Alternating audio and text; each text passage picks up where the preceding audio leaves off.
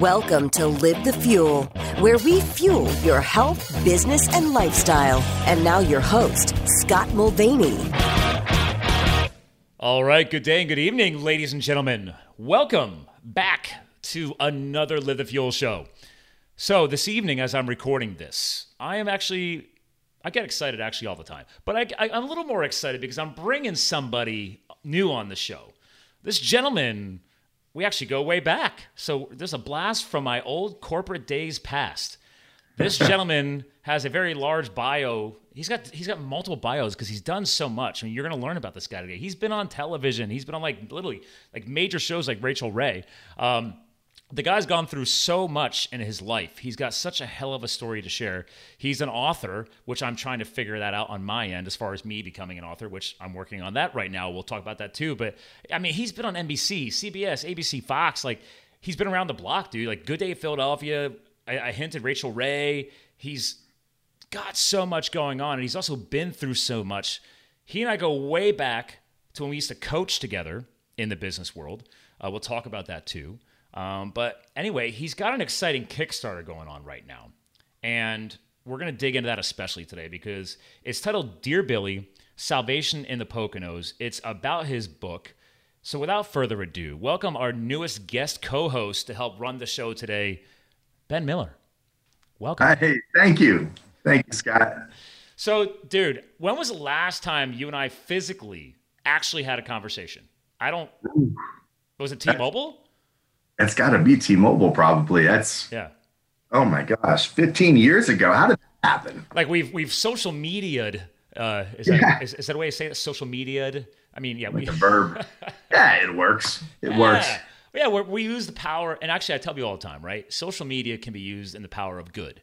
I know so many people besides you that it would be physically impossible to just call every single person all the time, right? Yeah, absolutely.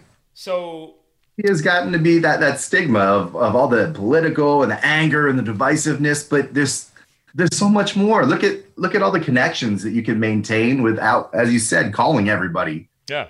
Well, and before we fire this up, you and I were talking about how I've been around the block. I've gotten out there. I've been in a lot of different circles. So there's the other piece of it too, is I always promote on this show the power of the psychology, the healthy psychology benefits of getting out there and connecting with people. And mankind is meant to interact with each other, whether it be, visually, verbally, auditory, video through recording. That's why we do audio and video with this show. There's so many ways to connect with people, but at least get out there and connect. And I think that's one of the strengths you bring to the table, which is why I'm excited to bring you on the show today because of your commitment to being an author, right? Thank you. Let's help our listeners kind of learn a little more about you because you're a multi-author. Yes. Yeah. So what's the timeline on that? How far long ago did you start the author? Because I know that. I just can't remember the dates. Well, I had always wanted to write, but my dad was a very practical man. He was an English teacher, and he's the one who kind of helped me with my writing. The first thing I had published was back in 1991 when I was still in high school. But wow. So, yeah, with the practicality part of it, he said, you're not going to make money doing that. You have to get a job. And then I decided to go in the service, and I went in. I had a completely different life path originally planned. I was going to work in military intelligence, do my 20 years in the Navy, get out, work for one of the federal contractors, NSA, CIA, one of those, because, well, sounds like a good game plan.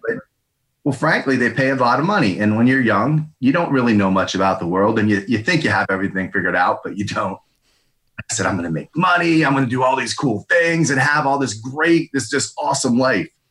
I had no idea that the awesome life for me was more simple. A wife, kids, happiness, peace. So anyway, back then, that's what I wanted to do. And I sort of pushed writing aside. And things went south in the military, as it turns out. My job, I worked in naval intelligence. I was a cryptology technician, technical, super redundant title, but that's what it was. And during the Bosnian War, my job was to observe and document some terrible things that I saw. Yeah.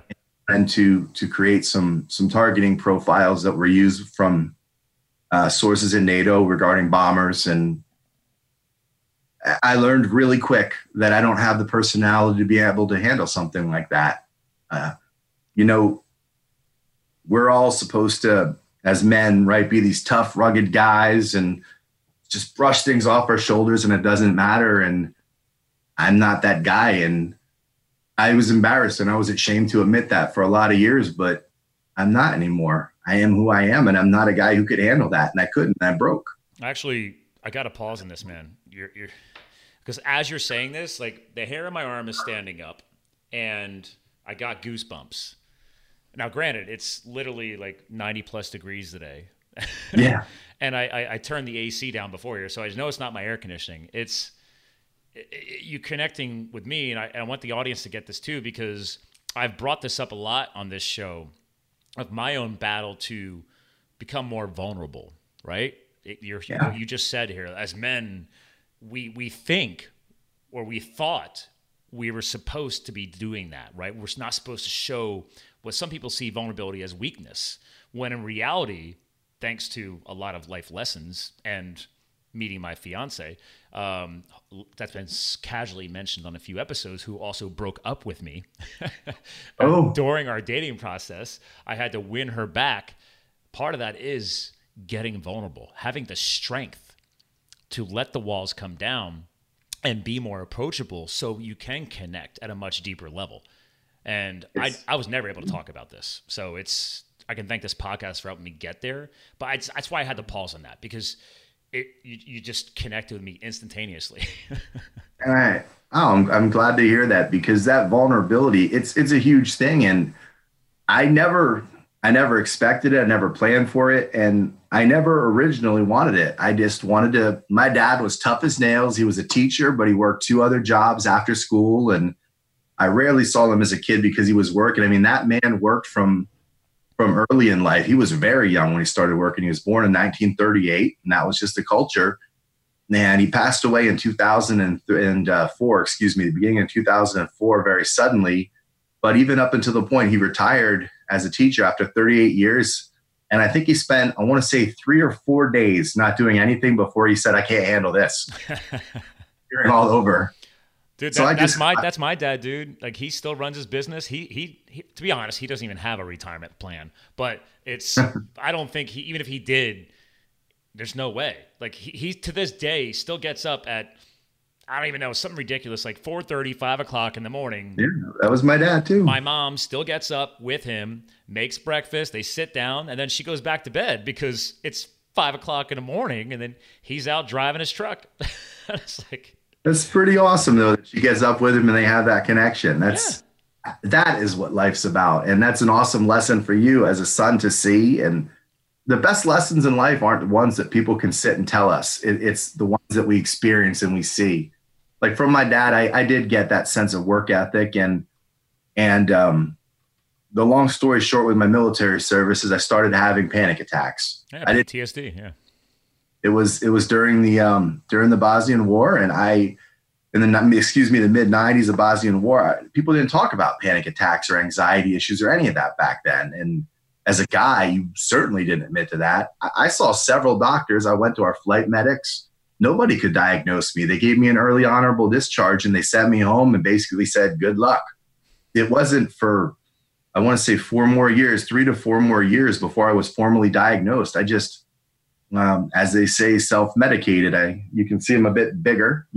I doubled my weight, and I drank and ate. And I remember when you and I used to work together, man. You showed me your before photo when you were in the military, and I was like, really? I was like, again, you don't until like somebody like yourself comes forth and teaches us like what you're going through. People don't know. Like, to this day, people still think that PTSD isn't real. I'm like, are you serious right now? Really? I mean, we haven't had enough evidence. Idea. I mean, we should not be losing honorable former military professionals to suicide, but unfortunately, it's still a major, major issue. It really is. I've lost more than a few friends to suicide, and we were talking about one before the show, a friend that we actually worked with, and out of respect for his family, I won't bring up his name, but he wasn't former military, but he was a person that didn't feel like he could reach out. And I had friends in the service who were the same way. One of my good childhood friends ended up taking his own life in his parents' basement. People to this day don't exactly know why. Hey, Just things that he experienced. He never shared. He left no note and he didn't tell anyone. But I almost took my own life. We talked about that. October 26, 2003. I was at the bottom of the barrel. It's such a cliche, bottom of the barrel, but I was down. I was down. Well, you went through a career transition, your father. Yeah. I mean, those are just two variables alone without anything else going on or what you already had going on. Those are two huge life changes. I was in a terrible place. And by the grace of God, I had that pistol in my mouth, Scott. I loaded the whole thing. Somebody asked me that about a year ago when I was telling them the story. And I've rarely told the story, but I put it in the new book and I'm getting it out there because I feel like the more you tell things like this, it takes the stigma away somewhat in your own mind, because there's a lot of shame that I still feel for getting to that point. Yeah. Same point there. I know there's so many others out there who are there. And I need people to know that when you're by yourself and you're in that place where you feel that you are so far down that you can never possibly get up, that hope is just behind a cloud that will never pass. You have to just stick it out a little bit longer. I could never foresee in the life I had now. I loaded that pistol and the question that was asked, why did you load the whole thing? It was a 15-round clip. I don't know. You just did. Rationally, the same. Well, also you're military trained. I mean, you guys trained to take guns apart, put them back together, fully load them up. I mean, it was probably just subconscious. Never even considered that. Right? I'd be a big part of it. I had been drinking, which was pretty much all the time. And I loaded it and I put it in my mouth and I just, I cried.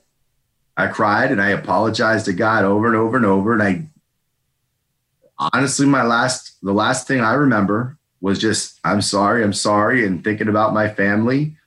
And then I woke up, I passed out at some point. I passed out. The gun was laying there and I was laying there and it was a very weird, I woke up and for a very brief period of time, this is what I won't ever forget, that I thought, am I dead? Did I do it? Mm-hmm.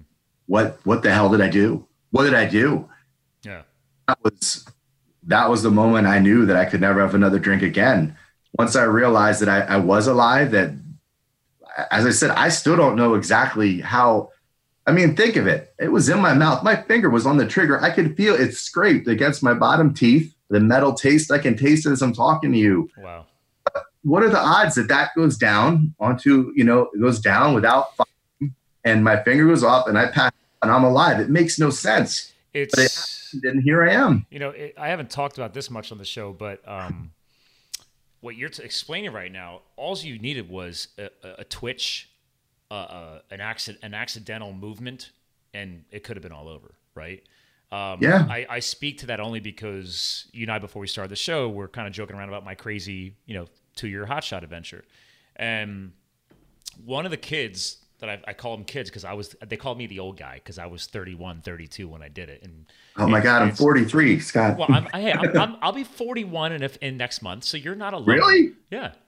Well, I feel even worse because you look about 10 years younger than that. It's lifestyle, brother. And I even have the salt and pepper scruff thrown in right now. So, but no, I mean, this weekend I had my Hot Shots 19 annual fundraising workout that I run just to create awareness around the fallen 19 that I knew, from Granite Mountain Hot Shots in Arizona, who died June 30th, 2013 when they were burned over. So I used their memory and the increased awareness around that to give back to local fire now, like here in this area, to the volunteer fire departments and stuff like that. So it's a small grassroots thing, but it's something. But I'm always reminded, and what you're telling me about right now is, so rookie year, I was given a side job title, besides being a rookie and digging in the dirt and doing what we do to fight wildfires. The superintendent's truck was like a command center, right?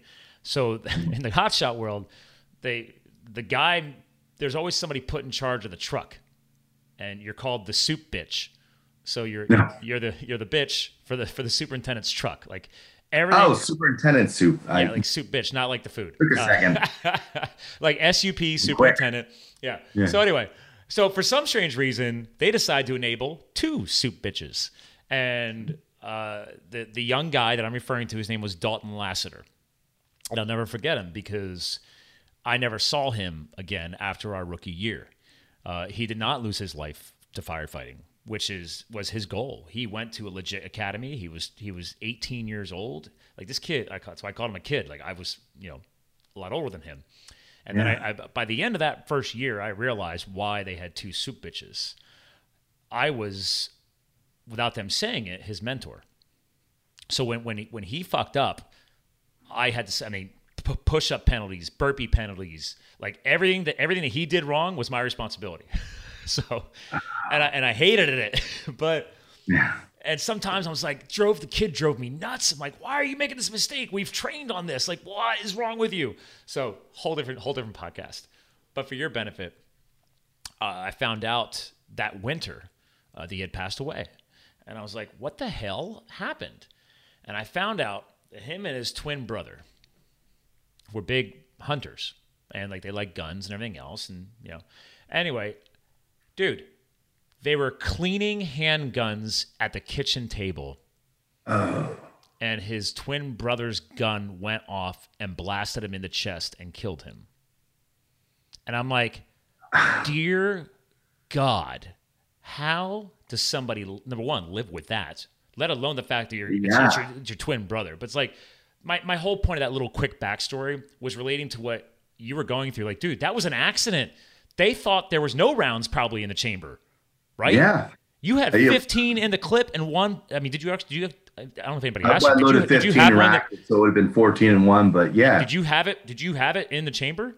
Oh yeah, it was chamber. Shit. Okay. So, I wanted to die. That night, I had no intention. I found that people who reach that point and want to do it, seriously, genuinely want to do it. They don't. I in no way am I trying to demean folks who have had suicide attempts and lived through it. Right. I understand that on a lot of time. Well, look at me. I lived through it. Yeah. But there's other people. I know someone who has made, I want to say this is his 6th attempt, but he specifically does things that won't kill him, but will get him just a little bit of attention. I think he's looking for something, but in my situation, I didn't want to. You weren't looking for attention. You were looking to end. Sounds like you just wanted all the problems to go away. And if I had ended it, I never would have met my wife. I never would have had I have 2 older stepchildren and 3 biological children. This is my 4th book. I mean, I look around and think of everything that wouldn't exist if that night had gone the way I intended. Yeah, I mean, and real quick, since we're going to talk about the book, I got to do a little screen sharing. We'll do this more throughout the show, but for the video feed and the audio people, like go to Kickstarter.com. This will be linked in the show notes, people.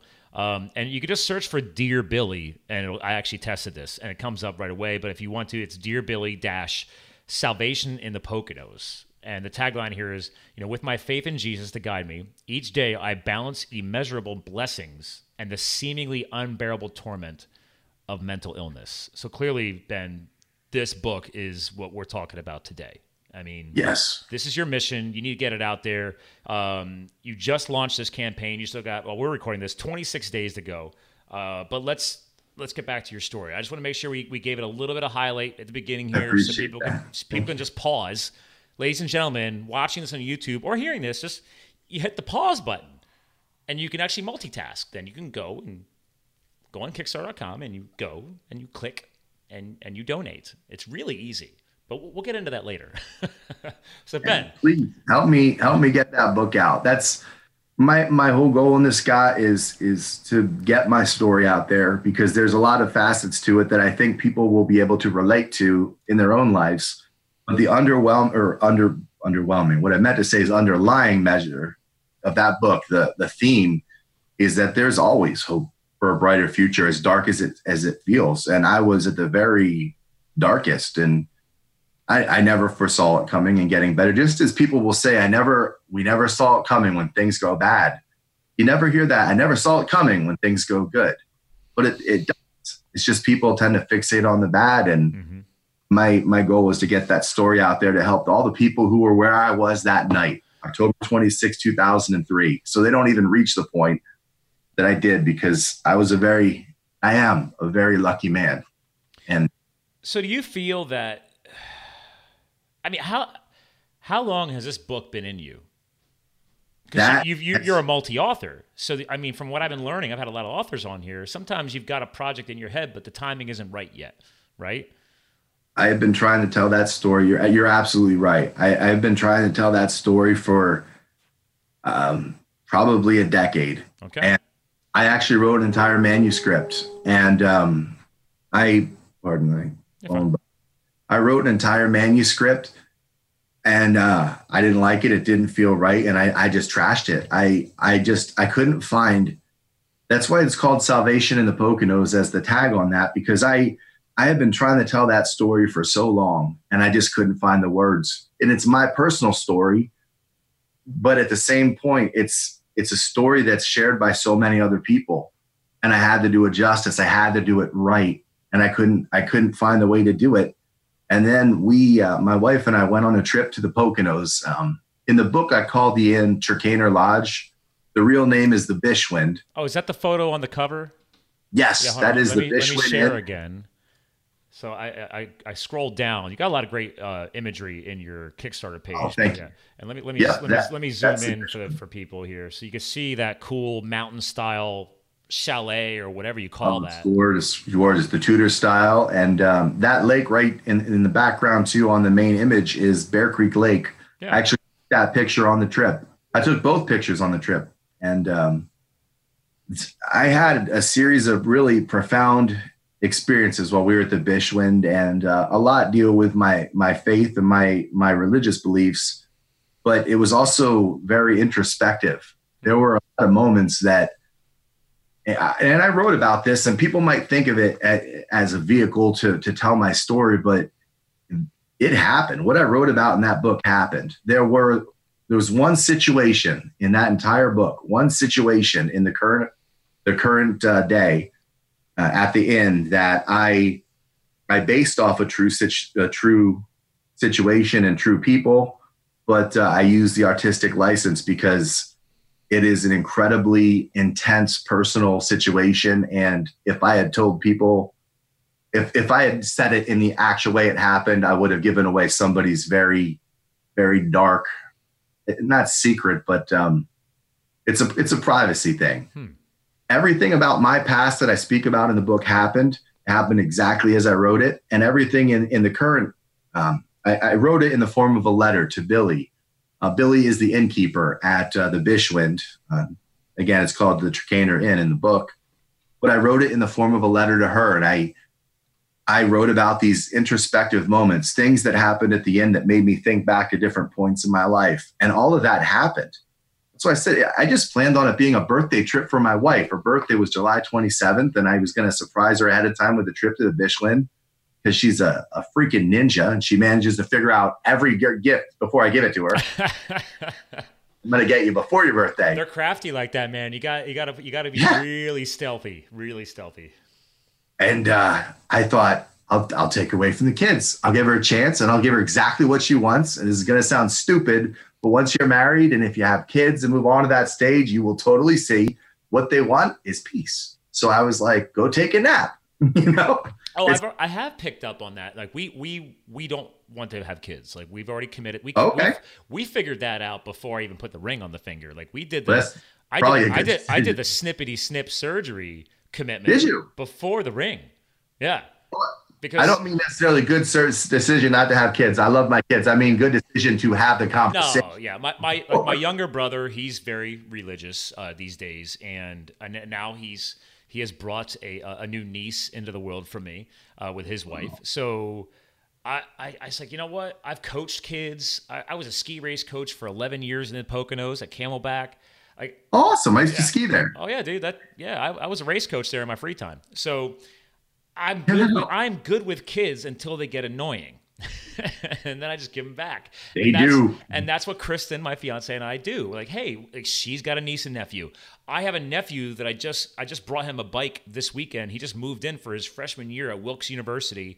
full ride from the U.S. Air Wow. Force, the CAP program, Civil Air. Oh, I know Patrol? exactly what you're talking about. Yeah, Civil Air Patrol, which is somehow connected Yes. to the Air Force. Dude, the lieutenant colonel who interviewed him, full ride.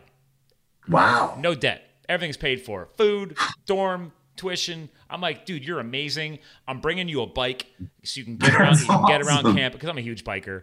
But it's like that's what I want to do. I've explained to people who are like super parents like you guys, like, dude, the commitments and the sacrifice that you choose to become a parent is powerful. I have no problem telling people, like, dude, I am not meant to be a parent. I don't care if people say, well, that'll change when it's yours. Sorry, we're good. I don't subscribe to that philosophy. A lot of parents, it's funny. When you have something, you think it's a certain weird sort of mindset that everybody else should have what you have. Like, I have kids, so I want everyone to have kids. Sure. I don't subscribe to that. I think, some people are meant to have these kids, some people aren't, and it's a personal decision. If that's a child doesn't make you complete if that's not what you want and not the life that you want to lead. Mm-hmm. People have different missions and purposes in life. Some people are, I believe that part of my life's mission is to raise these children and to teach them certain values and tools, and their own future and the things and good works that they do going forward will be hopefully a product of the lessons that I've instilled. But you have a different path, and that's perfectly fine. I've never understood that mindset that, you have to get married and you have to have kids, because if you don't, your life's not complete. Yeah, but it goes back to some of the stuff that you've gone Some through. people like dogs. I mean, also, Love them. I think this connects to some of your story too, right? Is that you and I were kind of discussing that, I think, before the show, maybe already. It's just that there is no perfect path. There is no perfect person. There is no perfect life. The word perfect should True. be thrown the hell out. Absolutely. Life is about experiencing, learning, and then most especially since I left the firefighting world and then started figuring out how to become an entrepreneur, it is, holy crap, you need to make mistakes.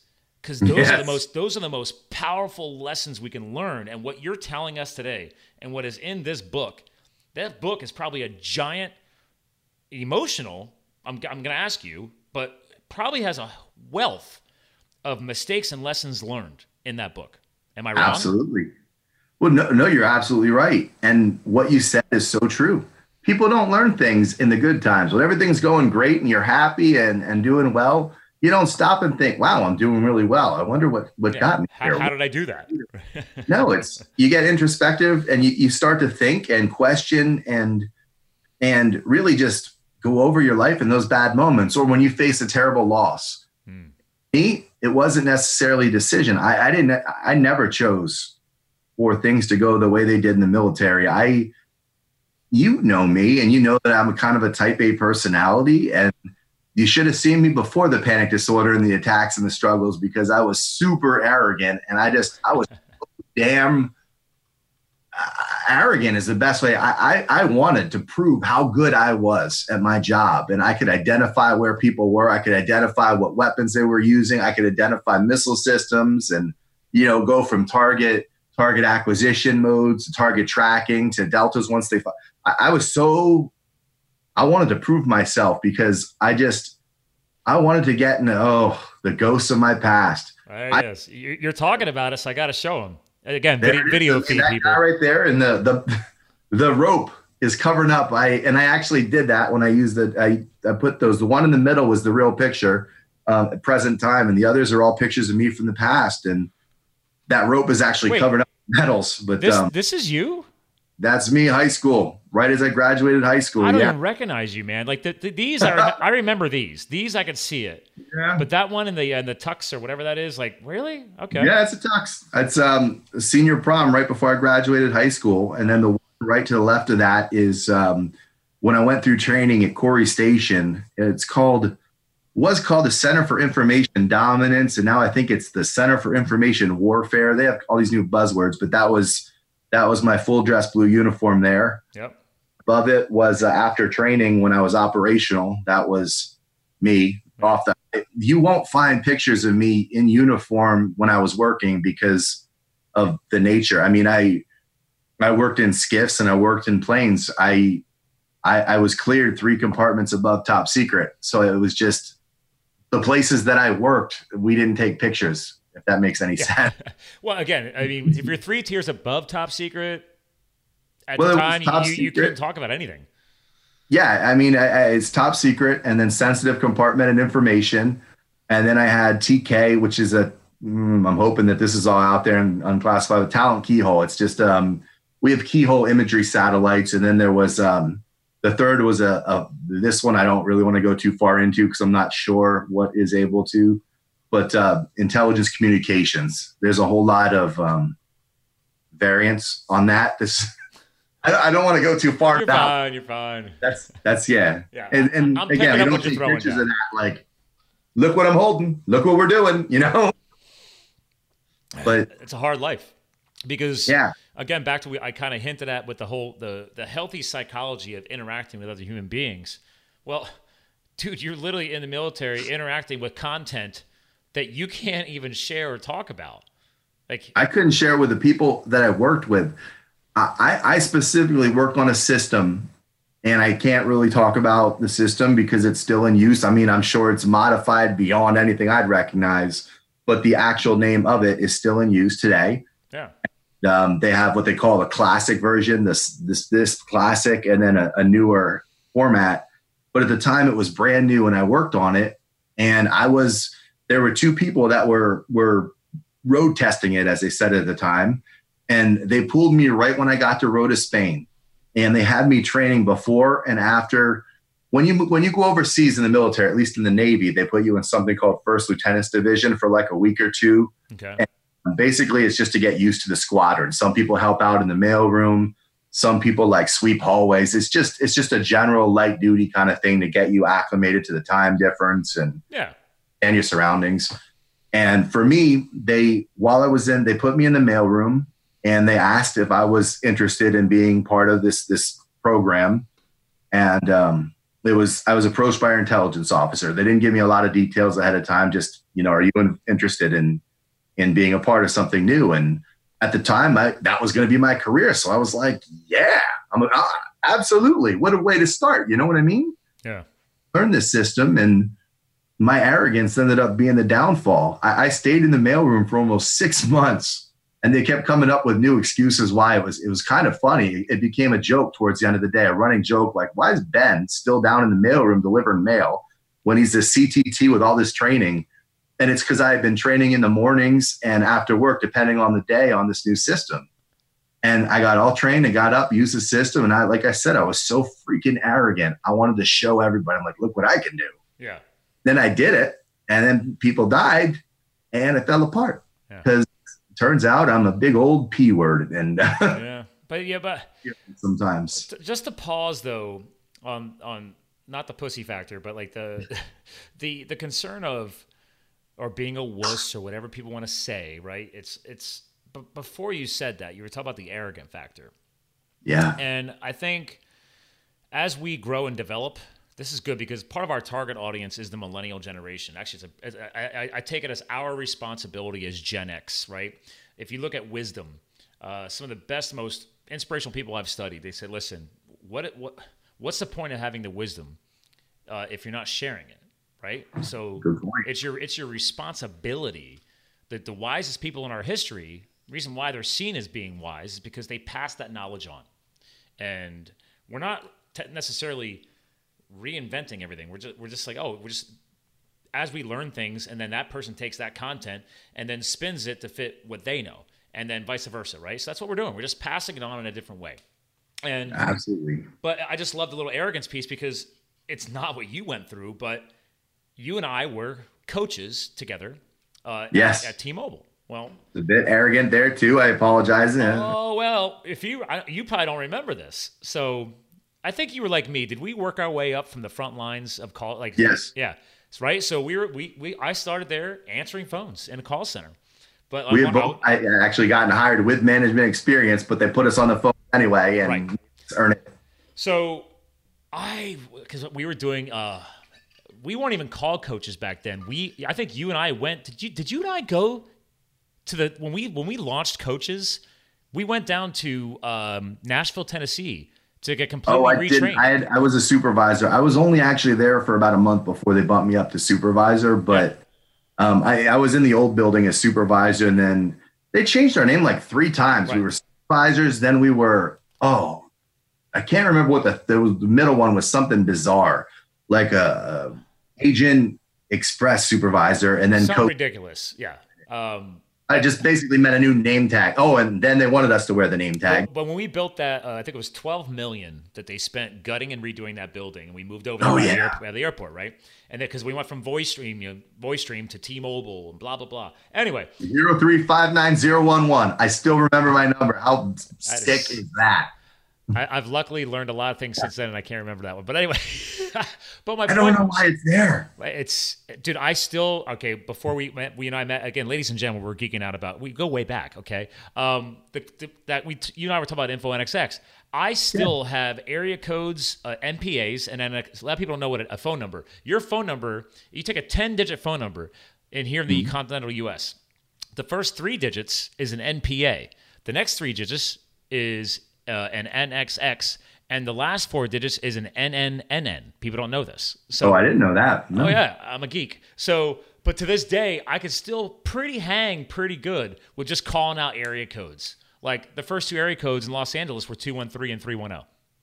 Like I could just sometimes do that when I'm at a party, and people are like, "What? You just know area codes?" I'm like, that's how I started my career in the 90s. So anyway, the point was, the story was, I was an interim coach, and I kept getting passed over promotion because at the time I was overselling my abilities, and I was trying to show everybody that I could do this, and I got this, and I talked a big game. And in the end, and this came full circle when I became a firefighter, which was, dude, you can have the best pedigree, the best background, you can have all the education in the world, but in the end, your work will sell itself, and the respect of your team around you will sell itself. And True. I carried that into firefighting, and I had to, years later, I had to be smacked around again. Like I wasn't trying to move up. I was just trying to be a good hotshot. But when I started there, they told me ahead of time, like, listen, you got a great pedigree from the business world. FYI, that means jack shit to us. He's like, you're going to put your head down. You're going to take that tool. You're going to go dig in the dirt. There you go. He's like, if you want to be respected by the squad bosses, especially because you're older, outperform everybody else. We'll let you know when you're doing a good job. Makes sense. So I mean, the arrogance really is popular, man. Yeah. It's okay. You're not alone. That's about a difficult adjustment to make. It is. And here's the best part. You don't know you're being arrogant, right? Like you're not trying to. I had no clue at the time. You're right. Right. It's like until somebody. I was real proud. I'm like, look how good I am. Yeah, but also, how old were you then? When you were doing the intelligence, what were you? I was 19. 19, yeah. So I think how ridiculous. I see 19-year-olds, 20-year-olds, and I think their judgment's terrible. Yeah. I was 19. They put me in charge of multi-million-dollar, electronic communications and intercept things that you wouldn't expect. They paid for my house. When I was in Spain, I had a house on the beach. Well, technically 3 houses from the beach, but still. I was engaged to someone else. That's a different story. But she had a house on the beach that the Navy paid for because we got this fantastic extra pay. Anybody that worked in the certain area that I worked in got extra pay. Yeah. I used it towards this house, which I was rarely at. But when I was, it was fantastic. And arrogant. I didn't realize it at the time. I was like, I'm on the way, man. I'm going to get where I'm going to go, and I'm going to get there. I think the lesson from that is that, yeah, you were 19. I was still making that mistake in the corporate space at like 25, 26, because, and I think this is a great lesson for the millennials right now, is that everybody wants to, again, I talk to a lot of millennials too, and I love the motivation. I love the excitement and the hustle. But there is still a percentage that expect a lot of things. So I want them to understand and hear this, that, dude, you're hearing 2 Gen Xers right now. And guess what? We did the same dumb shit. I like to say it wasn't true, but it is. You got to put the work in. And If life hadn't beat me around, Scott, I would have been in the mid-20s doing the same stuff. I would have probably, if I hadn't experienced the attacks, it started as panic attacks, and then the PTSD symptoms kicked in, and I left it untreated because I didn't know what was wrong with me. And over time, it developed in the generalized anxiety disorder and the this PTSD. Oh, agoraphobia. That was a real fun one when I had a hard time leaving the house. And oh wow, you actually got like bound in the house type of condition. I didn't know that. Yeah, it's gone, and I still, there's no shame in it. Part of me is like, shut up, don't tell people this, but it's true. I have days that I can't leave my bedroom, and I can't tell you a logical reason why. Right now, I look out, there's a big bay window in my office, and I can see the street out there. To get up and walk out in the street, I would feel incredibly uncomfortable to the point that I would feel like I just need to come in. This is my doctor now. I have a fantastic doctor who has explained a lot of things to me because I denied the PTSD for the longest time. The VA diagnosed me around 2000 or 2001 with PTSD. And I just said, no, I wasn't a combat vet. I wasn't on the ground with a rifle fighting. I did intel. I was doing something else. But you were, instead of the physical beatdown, you were literally hardcore mental, psychological beatdown. It was all in my head. Yeah. The all in my head psychological shit. And I couldn't equate that with what these guys and now girls go through out on a battlefield. And I thought, who the hell am I to have PTSD when I haven't been where they are? Yeah.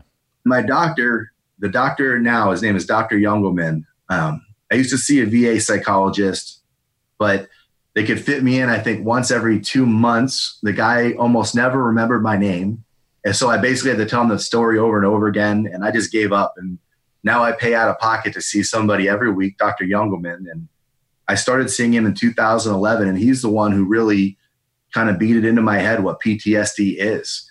And for me, the symptoms, the sequestering myself in different areas away from everybody, a lot of that is PTSD because it's when I'm out and about, I take everything in. I hear, I see, smell, everything. You're a high performer. You're almost overly sensitized. Like everything all at once just kind of goes in. And it's when my kids this sounds so terrible, but my kids, they can be playing in front. And if they get all excited, it's too much. Everything is too much. When I go outside and I'm looking out there right now and it's a beautiful day and the flowers and everything are out there, the bushes I can't explain exactly why. I don't understand why, but I feel unprotected. I'm out there and it's freaking me out. It's talking about, I don't know why it is, but I can hear like a dog bark, anything that like startles me or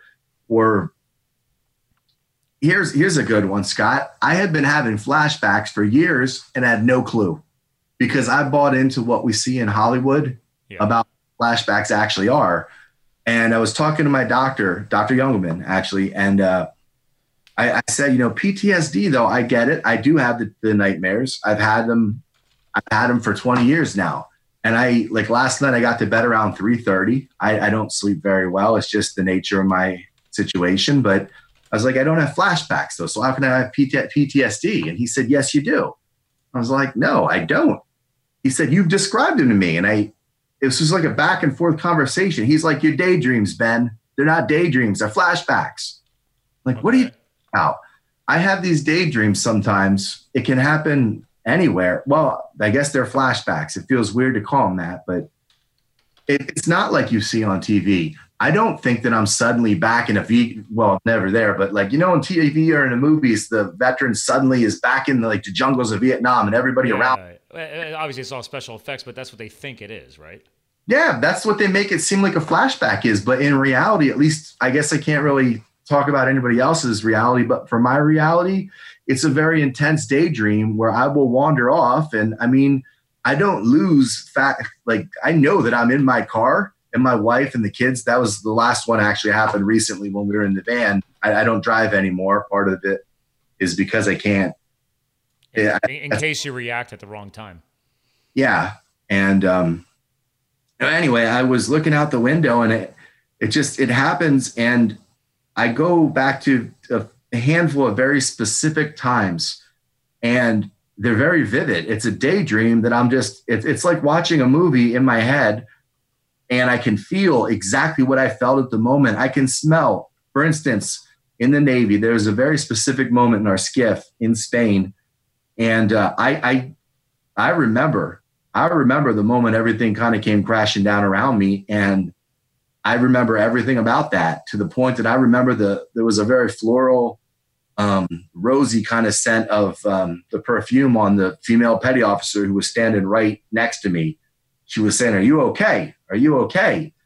And I didn't know. I didn't know what I had read the sit rep and talked about belligerent casualties. In the military, there's casualties on both sides. For us, belligerent was it's sort of a long cat.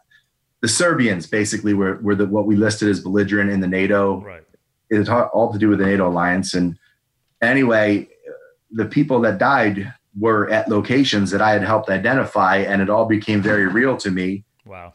And everything just collapsed. That was, my life changed that day, and it's never been the same. And to this point, I sat, and I will sometimes sit in the car or sit somewhere else, and I'll go right back to that moment.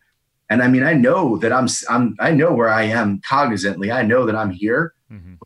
I kind of relive that it's like a daydream, but I feel like, even as I'm talking, I feel exactly what I felt then. I got to get the hell out of here. I got to get chronic. It's almost like, again, I'm not a brain surgeon by any stretch of the means, but it almost sounds like if there was a way to hard code something into your synapses, that's literally what happened. It was such a scarring process that it literally got hard coded into your psychology, into your synaptic pathways. I mean, that's what it feels like. I don't really understand the mechanics of it. And I've tried, and my doctor has tried to kind of go over things with me, but it just, that's how that experience the flashbacks. And that's not the only moment. That's the main one that I go back to a lot, but like my father's death, I go back to that one. That's another thing I learned, is that when you do have PTSD and your mind is open to certain, it's like a door. You open a door, that door is open. People and things can come through it. Once you open that, or your mind, I should say, opens that PTSD door, other very stressful situations that may happen before or after it, they're all fair game. And I'll never forget the moment standing at the bottom of the steps when my dad had a heart attack in my family home, actually my old bedroom. Wow. He and my mom had been married for 46 years, I believe. And the long and short of it is he snored. So he slept in a separate bed towards the end of their marriage. They got along great, and it was a great marriage. Dude, that's my parents. Yeah? My parents haven't slept together in years because he had because he was overweight. I mean, he's became a type 2 diabetic. I've helped him a little bit when he chooses to listen. Helped him lose a little bit of weight. And so his snoring isn't as bad, but it's probably been going on 15, 20 years. The dude just loves his recliner chair in the living room, dude. Like, they love each other. They're not like overly outward people. They don't have tons of friends. They are a true partnership. And my mom has the whole bed to herself in the bedroom, and he just got done upgrading. He looks forward to every few years getting his new recliner chair. He's got this big, massive recliner chair, and I'm like, what is the deal? But hey, that's their thing. It works, right? Yeah. That's what worked for them. And he was in the bedroom, and he basically he collapsed. My mom was downstairs and heard him fall and called me. And, there was a whole lot that happened that night, and I wrote about it. And respectfully, I'd rather not I don't want to get too far into it, because it's just no, it's okay. It's like what we talked about earlier in Spain, that moment when I read that sit rep and things changed. But I mean, I stood at the bottom of the steps, and I don't know if I ever told you this, but when I was in school up at Lock Haven, I graduated from Lock Haven. Yeah. I had to take different, the filler courses that you take. I can't think of what they're called. You could take like speech comm and like, whatever, the electives. Yeah, electives. That was the word I was looking for. I took one CPR and first aid trainer. It was actually a course. At the end of it, we were all certified to train and teach CPR and first aid. Yeah.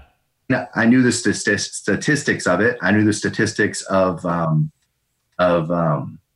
defibrillator and all that. And I stood at the bottom of the steps. I thought my dad was all right as they were bringing him down because his eyes were in a fixed gaze, but I thought he moved his arm and they got to the bottom of the steps. And I will never forget. It haunts me in my head when the medic was standing right there. He said, resume CPR.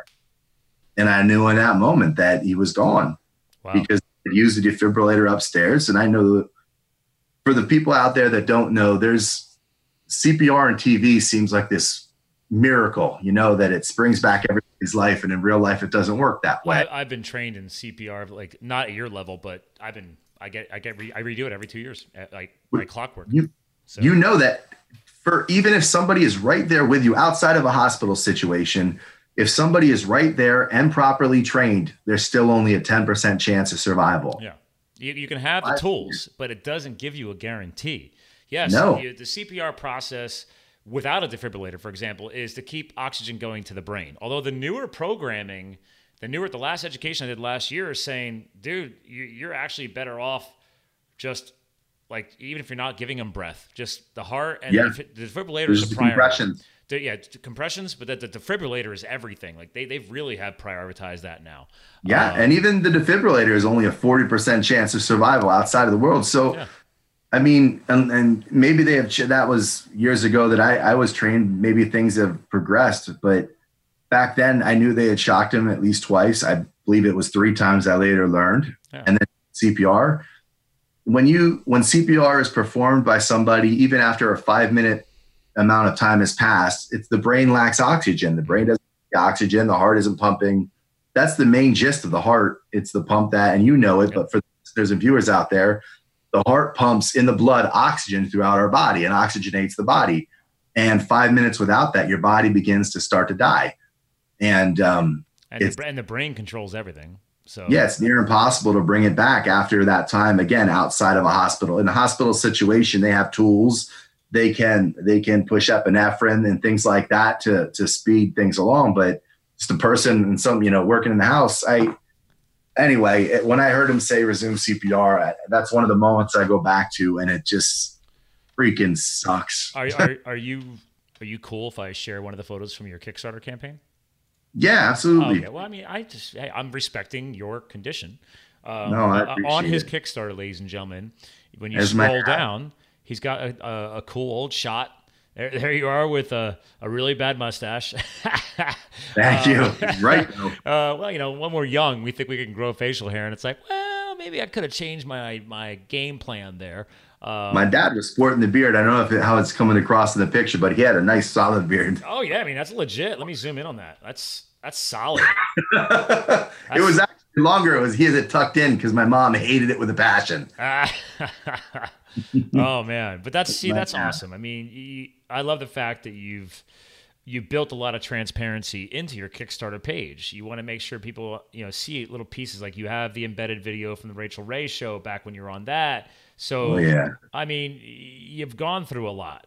So this is an important story to share. So that's why I wanted you on the podcast. I wanted to bring up your transformation too. Like you might not want to be everywhere where you're at, but dude, I remember I've watched your roller coaster ride with weight loss, weight gain, the stress that you've gone through. Like you've been on a roller coaster ride, man. Really, it's been that way. And in the lowest moments, like when this picture was taken, that right there was one of those moments that I told you about where I couldn't leave my bedroom. That was at our last house. They brought the birthday. It was my birthday. I couldn't go downstairs to celebrate. I had a hard time leaving a bedroom to the point that even though it sorely did not fit in our old bedroom, I had that couch brought up and we had a couch there. So I felt like that guy, Charlie in the Chocolate Factory, how the grandparents are laying in bed.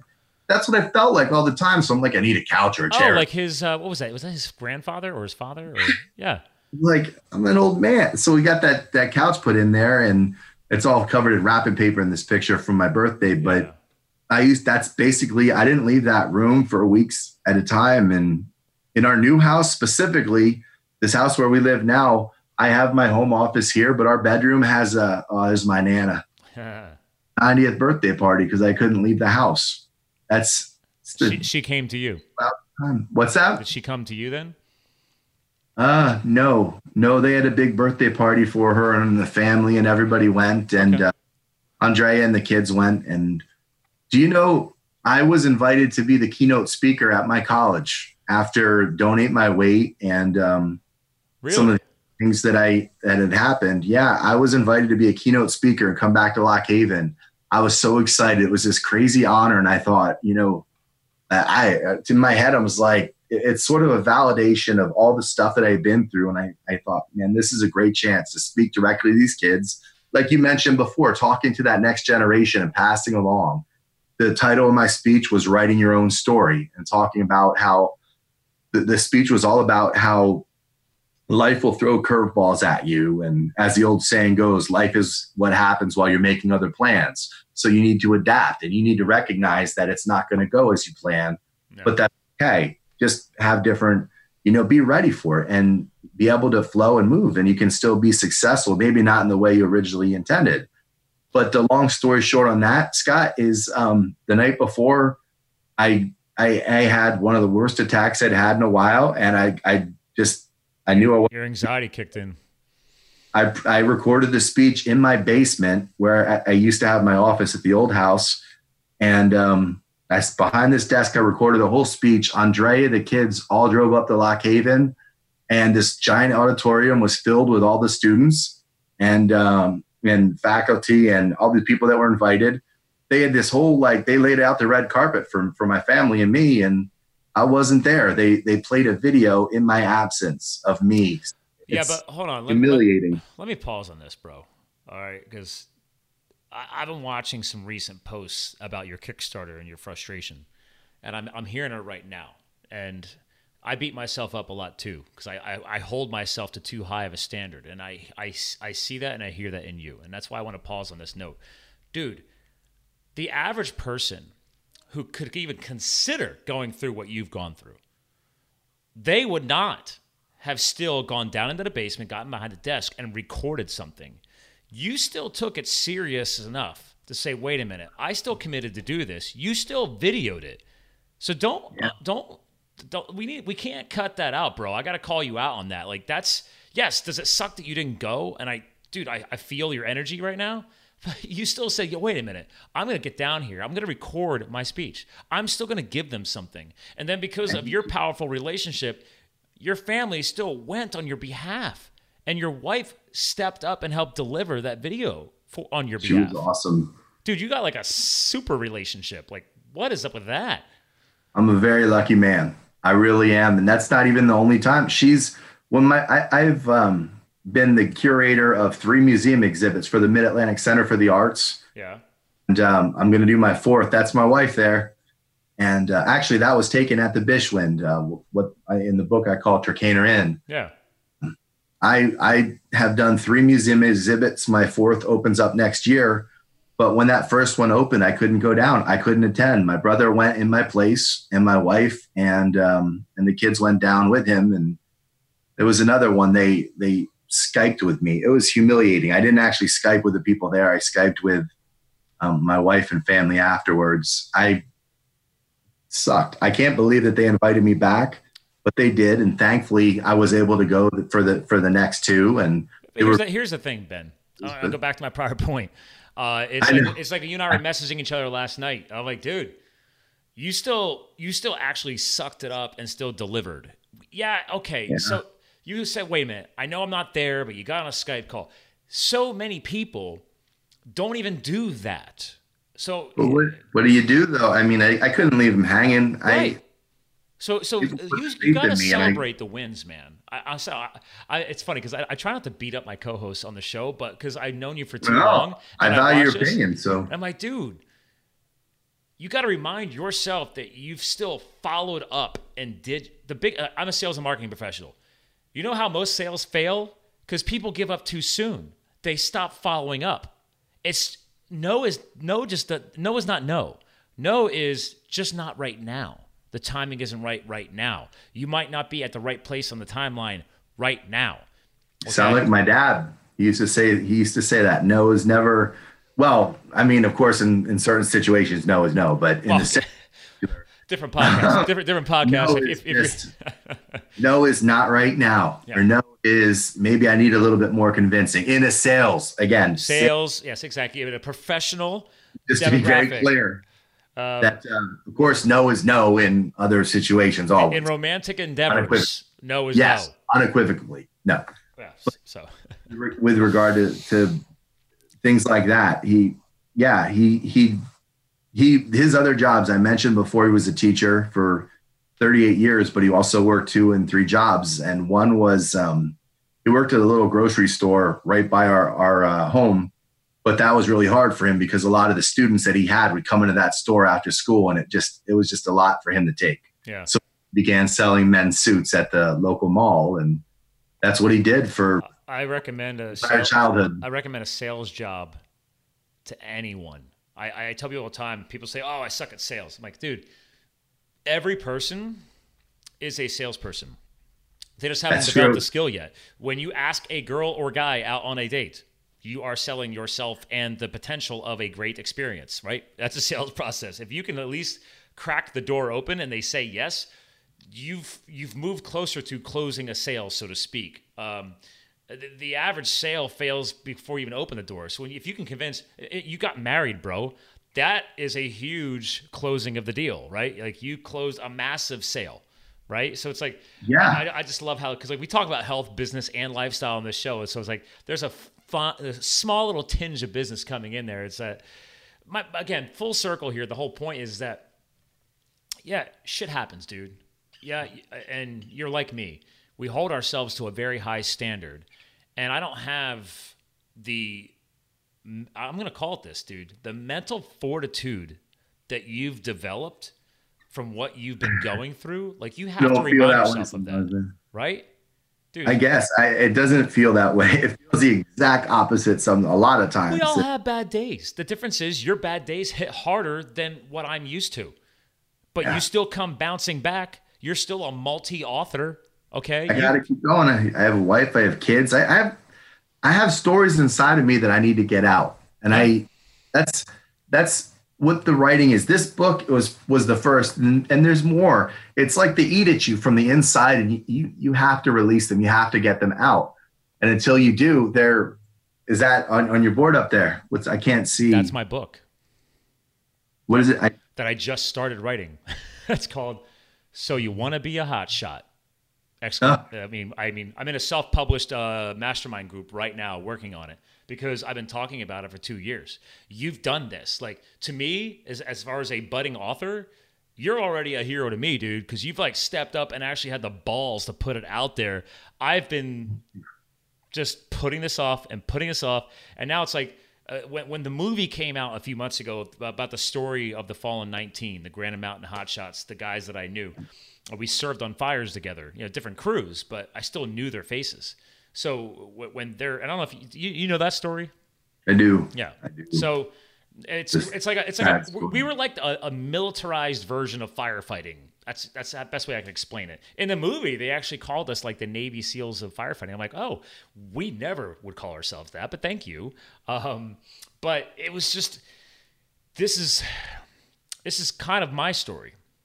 And I was like, I was always holding myself back saying, well, who the hell wants to hear about Scott? But then this is continuing thanks to all that I run that charity event every year. Like so far, I've only raised $700 from this weekend.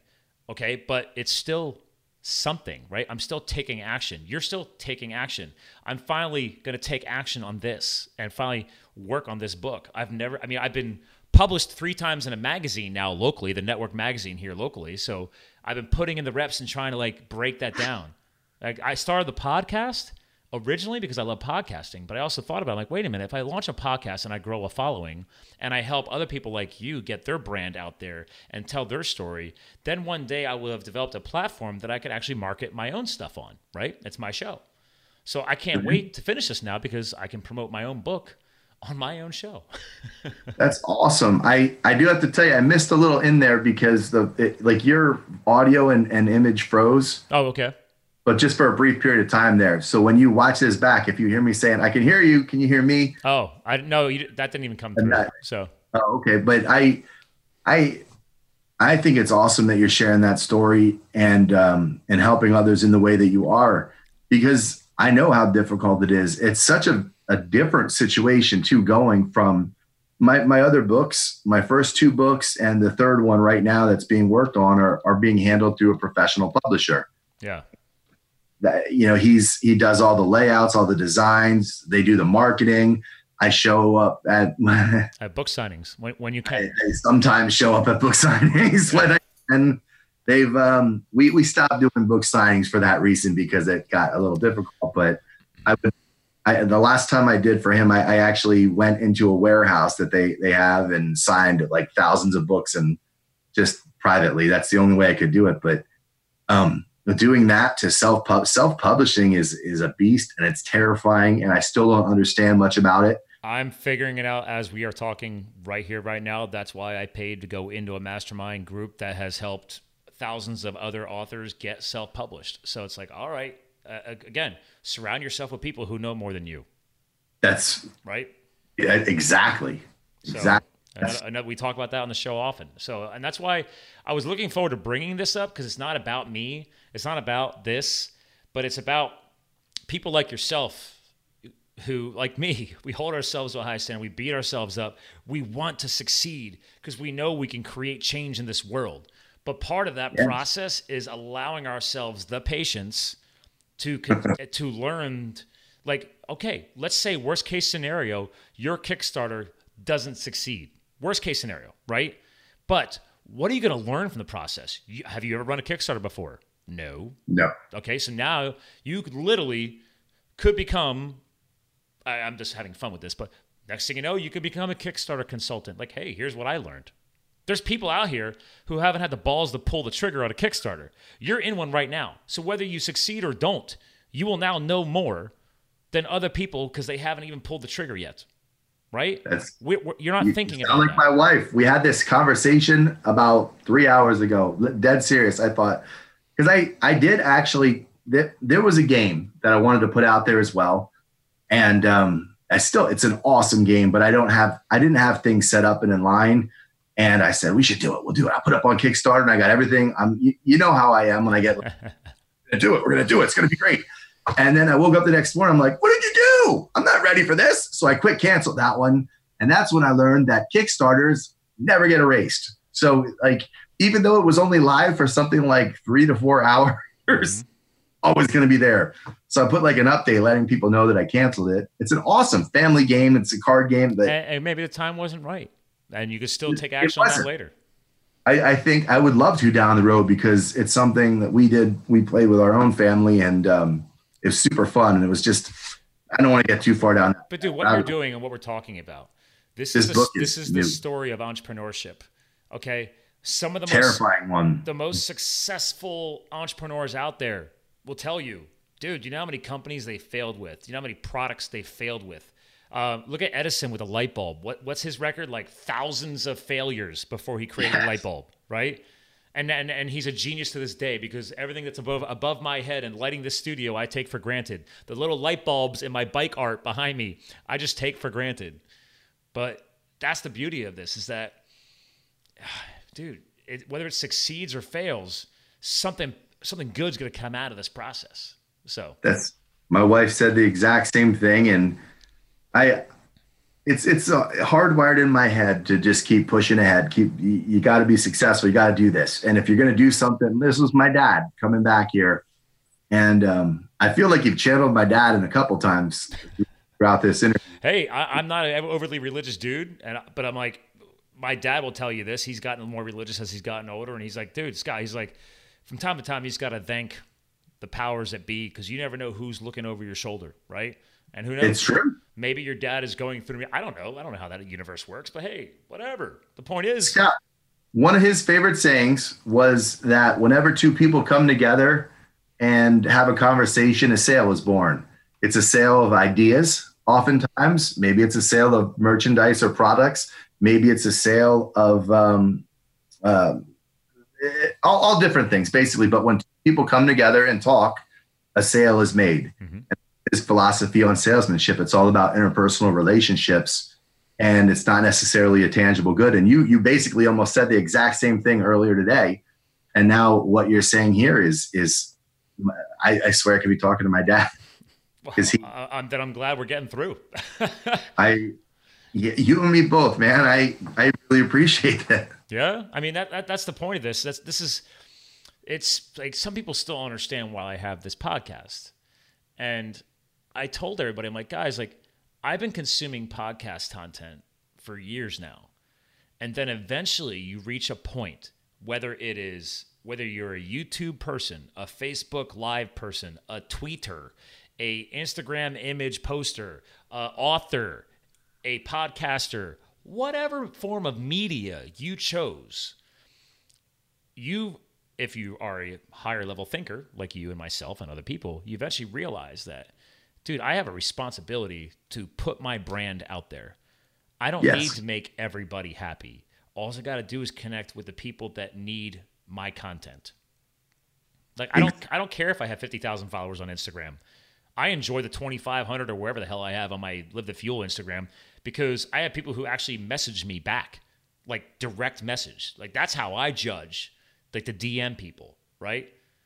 But they take what you're saying as valuable. Your advice is valuable to them, and you're helping them. And that's to me, there's so many questions of what our purpose is in life and what we're here for.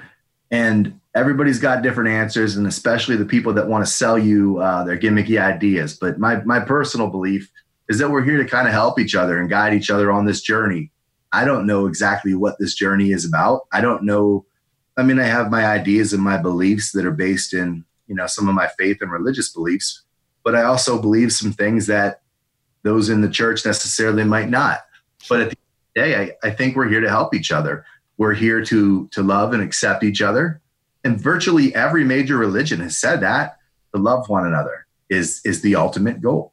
Well, I mean, again, your book, different ways to do that. Your book came from you, your story, your heart, your frustrations, your lessons learned, the love you've acquired over the years from your family, your friends, your wife who goes to your old university and delivers your speech for you while you were working through your, we'll call them issues, awesome. Pardon the term, your transition, whatever. Issues is what I use. Right? Actually, I was a bit more profane at the time when I talked to her privately, but crazy. Yeah. The point is this. I talk about taking action on this show all the time because I've had my mentors and my coaches drill it into my head, right? Like, listen, I can sit here and just talk a big game, or I could take action, right? The book was always here. Eventually I got to the point where I was like, dude, I have to start. Even if it's only a paragraph a day right now, I don't care. It's like I have to start building the reps and building the momentum. In your case, the stuff you've accomplished up to today, you never would have fathomed back when all this stuff started really kicking in your life, right? Think about it. Absolutely. So you might not have everything that you want right now, or a cure, if you were to call it a cure, right? But it's like, but look at how much better you are at bouncing back and still taking action when things feel right. I think that's something important that I just got out of today. I'm like, dude, you can keep beating yourself up all you want, but I'm like, dude, look what you've done. Like, you've actually completed multiple freaking books, dude. The difference is, here's how I look at people. Mental fortitude, here we go, guys. Ladies and gentlemen, here's the bomb dropper for you. Mental fortitude is developed through failure. And it's not about the failure, it's how you bounce back. And in Ben's situation here, dude, you have a mental, we'll call it condition or whatever, but you have these things that you unfortunately can't kick. But compared to where you were years ago to where you're at today, you have developed the mental fortitude that somebody who listens to this podcast or buys your book and maybe living through some of the same conditions that you're living through, and they're now going to see you as a mentor and be like, dude, he still has that shit, but look what he's done. He has learned how to bounce back and still take action. That's wow. I never really thought of it like that. And the irony is I tell people to do what you just said. I explain that my conditions aren't cured.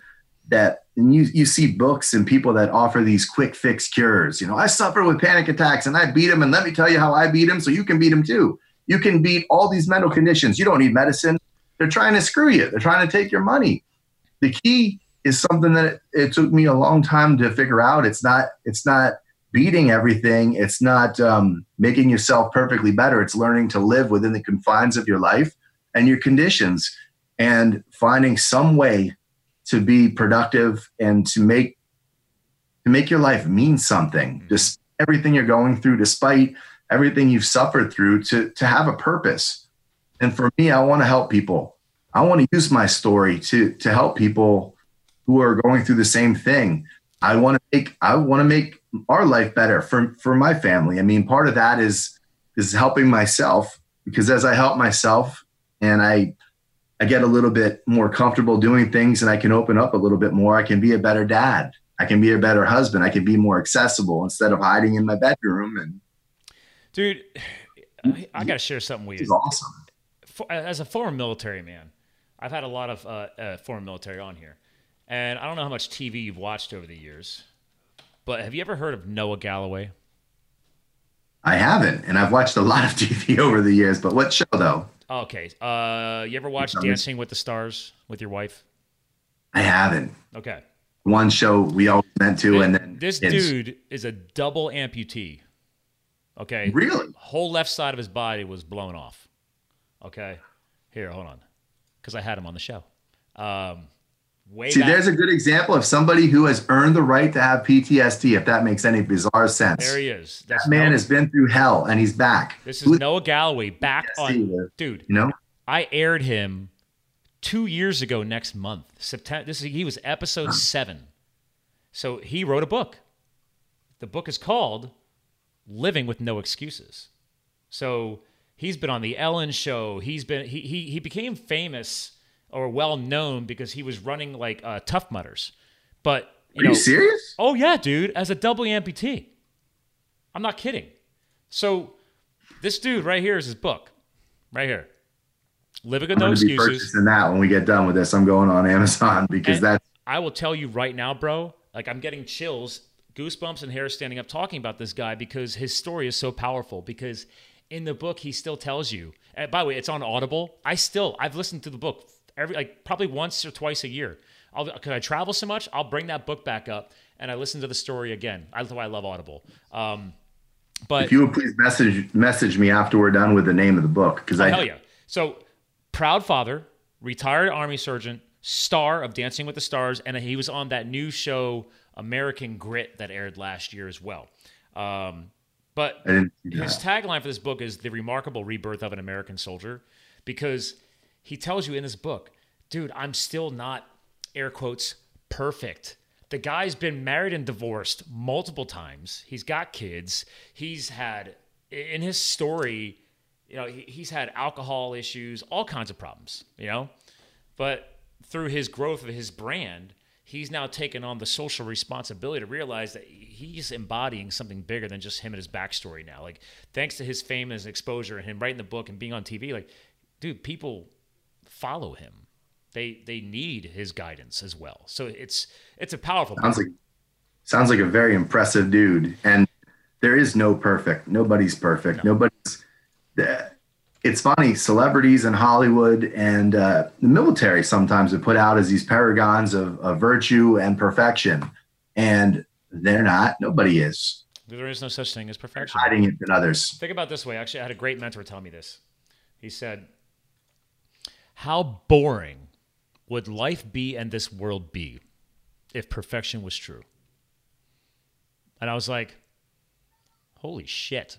Like, you just blew my freaking mind. I was like, so now I have to I try and catch myself now. Whenever I get hard on myself and I talk to my fiance and I'm like, I'm sorry I'm not perfect. And I was like, I catch myself because I'm like, wait a minute.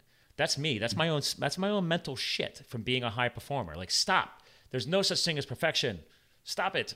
Because like this, my coach was like, dude, How boring would that be? Like, okay, great. What if you achieved everything you ever wanted and the world's perfect, wars end, and there's butterflies in, I don't know. Unicorns and butterflies Right? everywhere. Like, how boring would life become? Because like there's no struggle. There's no overcoming adversity. There's no the powerful life lessons learned when shit hits the fan. Personal growth comes from adversity. So people would just evolve, I would imagine, into tubs of goo, sitting around being happy. So we need to be reminded of that. I never looked at it that way, but that's exactly right. That's awesome, actually. I never considered that. Here you go. Check this guy out. You got to follow this dude. There he is. That's his Instagram. Get the hell out. Dude. I have my arm and my leg, and he's doing so much more than me. See, but it's not about. It's not a competition, right? Everything in life isn't a competition. But dude, he wasn't always like that. He wasn't always like that. He was where you were, dude. He was drinking. He had depression. He was, woe is me after the trauma. And it's like, all right, come on, put up or shut up, bro. What am I going to do about this? Right? So, yeah, I had to make sure I shared him with you today because... Yeah, I'm so glad you did. What an inspiration that guy is. That's what I want you to get out of this. Like, dude, like, people have actually messaged me and saying that I inspire them. And, oh, my God, that made me feel so good. It means, like, I'm getting through to at least a couple of people. Thank God. I can totally see that. But I don't want to be your inspiration. I feel like from your history and your military background and everything else, like, it's people like this that I literally sat here and I'm like, who can I connect him with? When I had these shows, it became a thing 6 months ago. All of a sudden, because I have a good network now, and I'm going to try and get you on some other podcasts because I speak at podcast conferences now. I'll be speaking at one outside of Philly in a few weeks again. And it's like, dude, I know people now.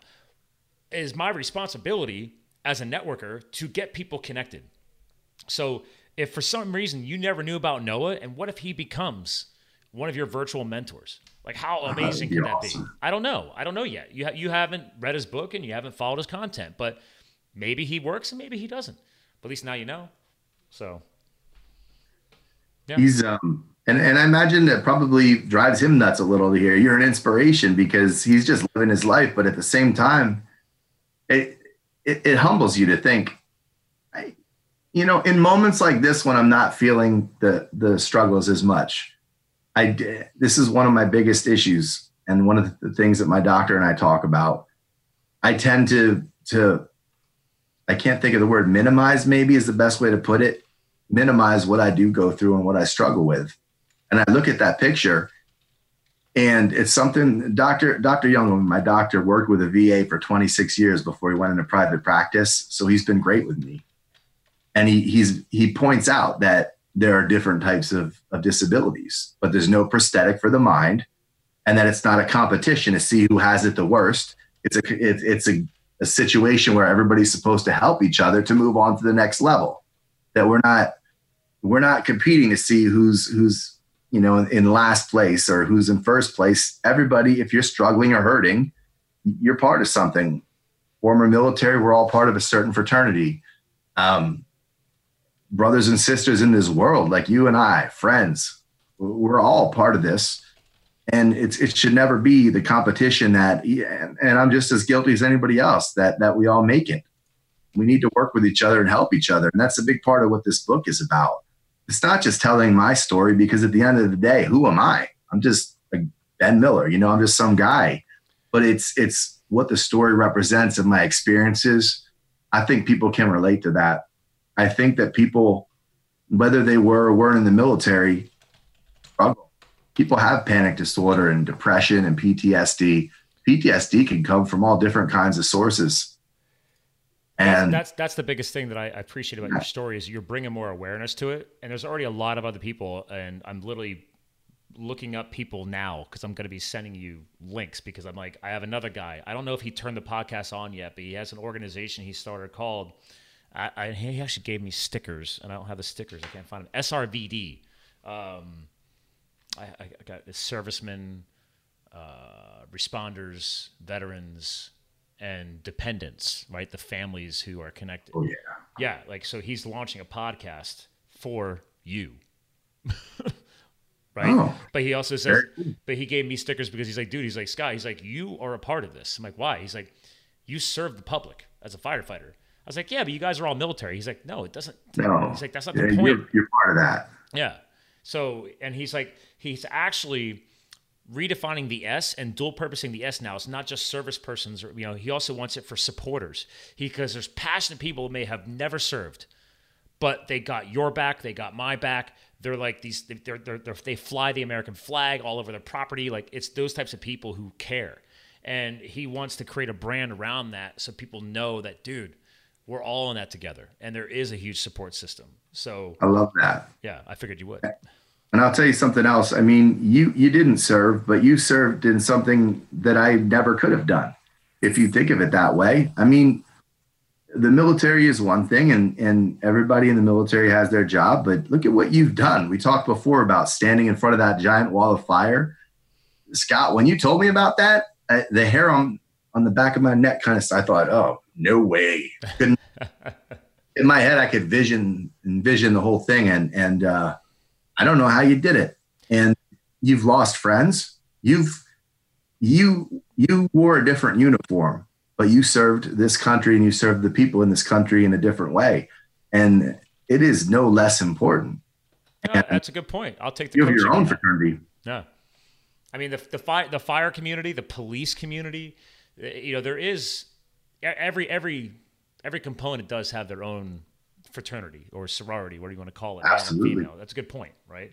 Is that, and I think that's a great reminder here, is that people hearing this who are former military or service personnel, police, fire, or again, just supporters, to take a page out of the SRVD people. It's like, guys, like, there are communities, there are support systems out there.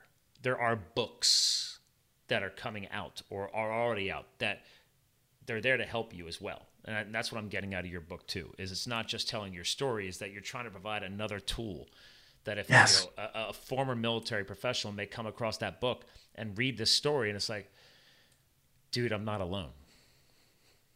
Or, wow, I'm not going through what Ben has gone through. And look what he's doing. He wrote a book about it. He took action. Back to my point earlier, right, bro? Like, dude, you're going to have good bad days, but you still took action. You wrote a damn book, for God's sakes. Let's get the message out there. That's awesome. I told you we were going to have a good conversation today. You were right.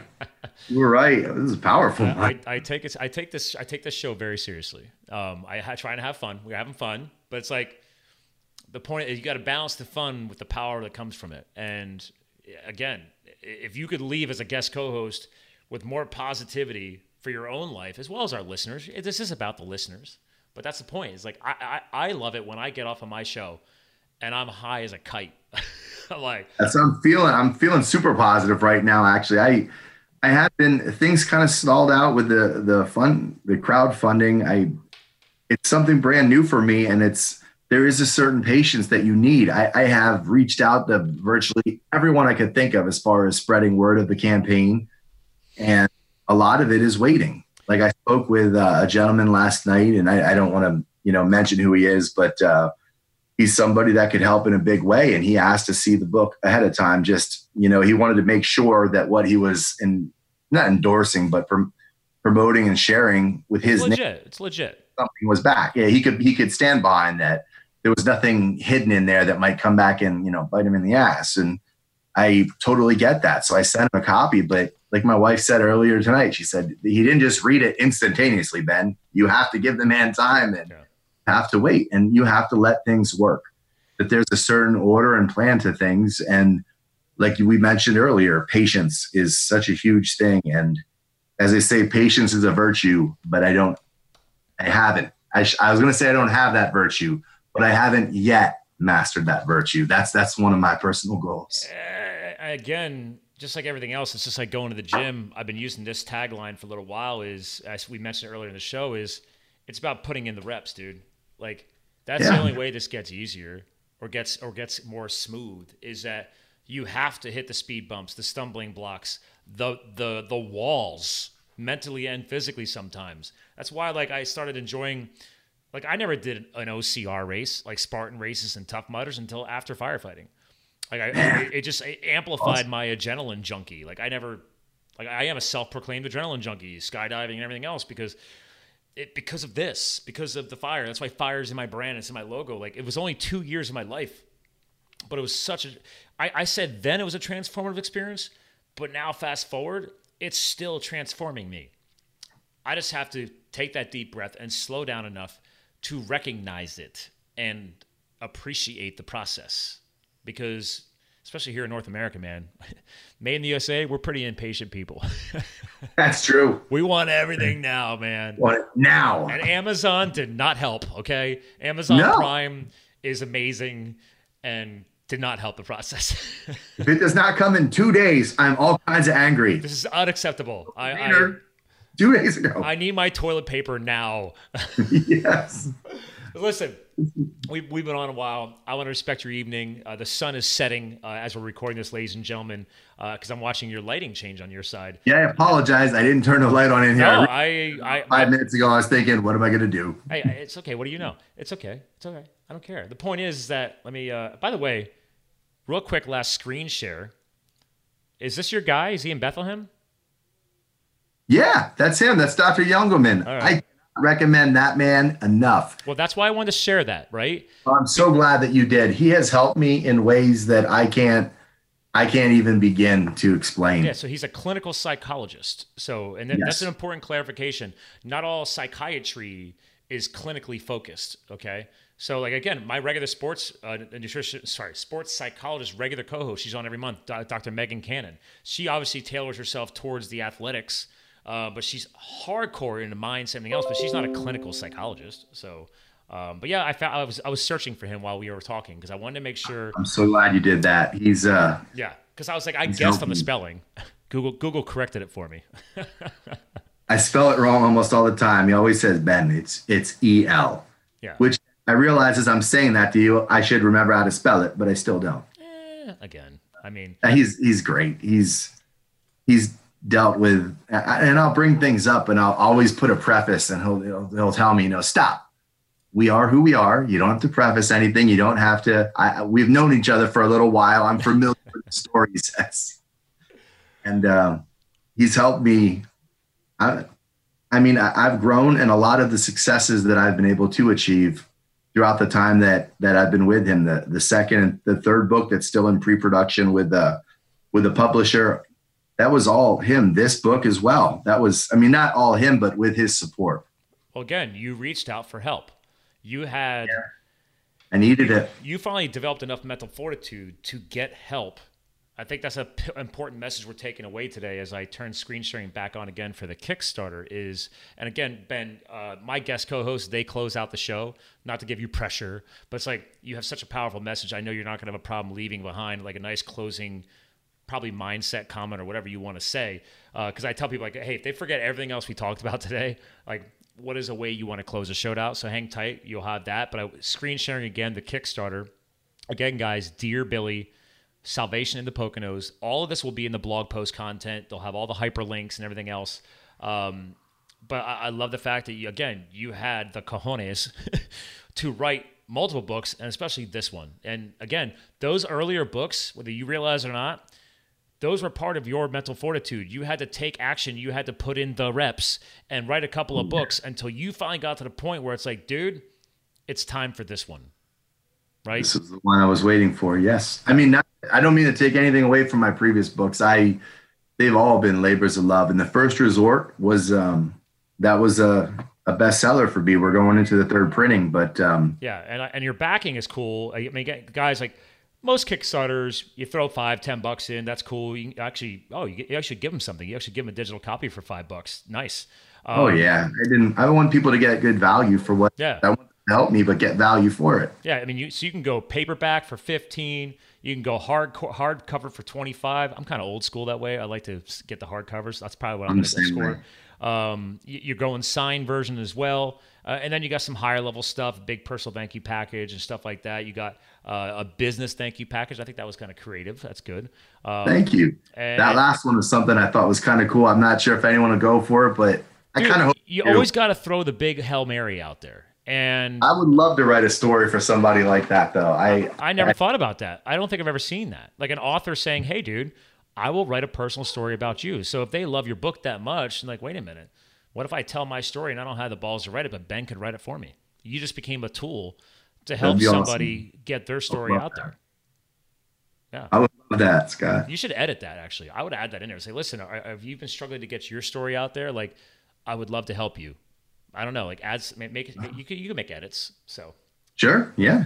Anyway, so listen, as we close the show out, what do you think, man? I mean, you've already dropped so many bombs today. We've been having such a good time. I mean, is there an all-encompassing message right now to people who are hearing this besides the Kickstarter, right? This is big picture.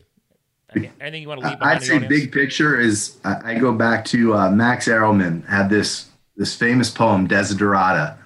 My dad introduced it to me many years ago, and I've introduced it to each of my children, and I keep a copy here in my office. And my favorite line from that poem is, with all its sham, drudgery, and broken dreams, it is still a beautiful world. Be cheerful, strive to be happy. And that's really what it's all about.